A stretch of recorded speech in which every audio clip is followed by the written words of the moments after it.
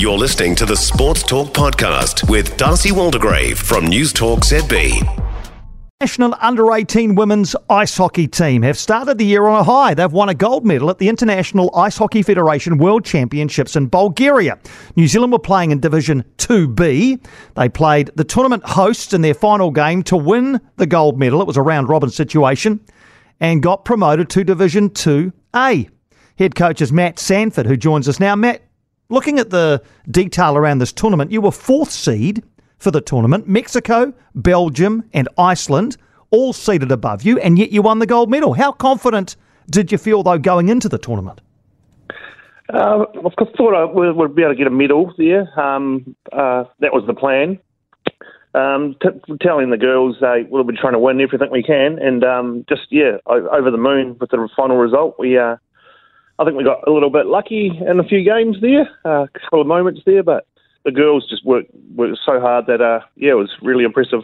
You say luck, or what sort of things happened that suggest that perhaps fortune fell in your favour? On the games against Mexico and Iceland, there was a couple of moments where we were under some immense pressure from the opposition, and they managed to hit the post. Our goalie was amazing as well the whole time, and that one that she did miss, it would hit the post, and I just felt like, this is going to be a good chance for us here today.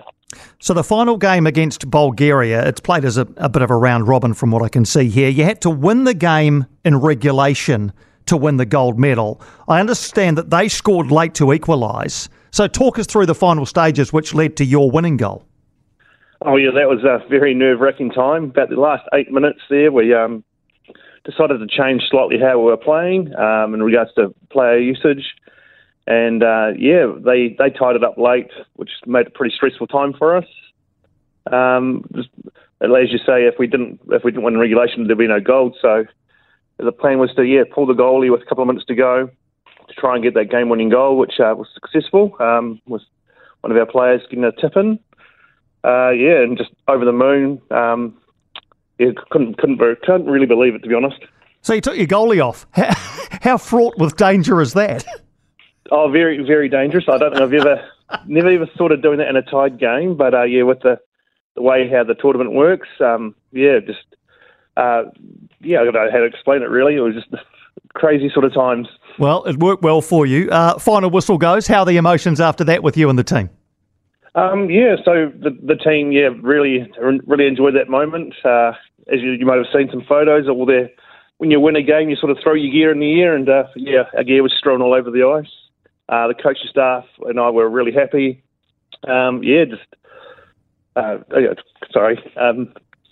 Really good times had by all there for those last few minutes there, and really impressed. Good stuff. I understand the schedule changed a little bit for you. Your first game was meant to be, or was, against South Africa, but their gear didn't turn up, is that right? Yeah, that's correct. So 2 years in a row we've had issues with our first games to be played.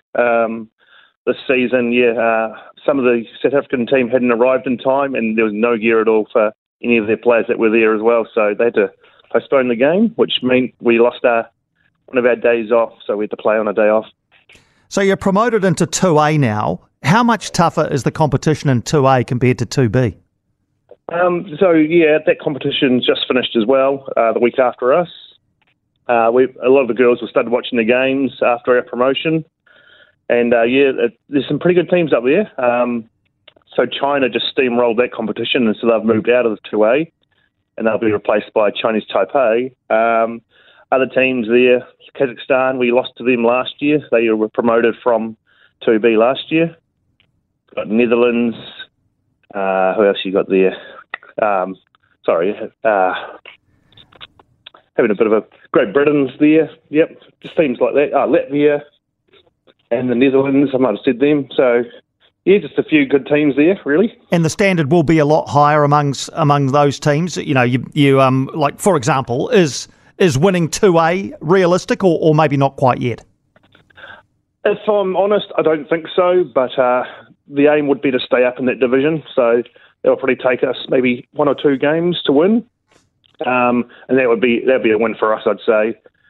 Getting promoted up divisions is pretty difficult thing. So for us to win the gold this year in 2B was, out of this world, not really on the radar, to be honest. Most of your players, I think, Matt, are in Canterbury and Queenstown, but there are others who are sprinkled around the country. So how did you manage to prepare your squad for this tournament? So we've had what people call it national triple star camps around the country, and then they've also had a weekly sort of session with either a coach on their local area on and off the ice. Then we had a training camp when we arrived in Bulgaria, about 6 to 7 days, and we had 2 practice games lined up, and both of those went didn't go according to plan either. So our first practice game against Bulgaria, they decided not to play us because they had too many suspended players. And then Mexico was our next game, and they had flight issues as well, so we had to cancel that game. So we ended up playing Iceland, and we lost 4-1 in that game. So to beat them in the competition was awesome. It's funny how all these things work themselves out in the end, isn't it? In terms of the backgrounds of your players, are they expats? Are they Kiwis? What backgrounds do they typically come from, or is it a mix? Well, it's been under 18, 95%, I would say. Kiwis, like Kiwi-born. There's a few that were born in other countries, maybe Canada and South Africa from memory. But yeah, all Kiwis now, and majority born in Canterbury and Queenstown areas. And how did your own ice hockey journey begin and develop?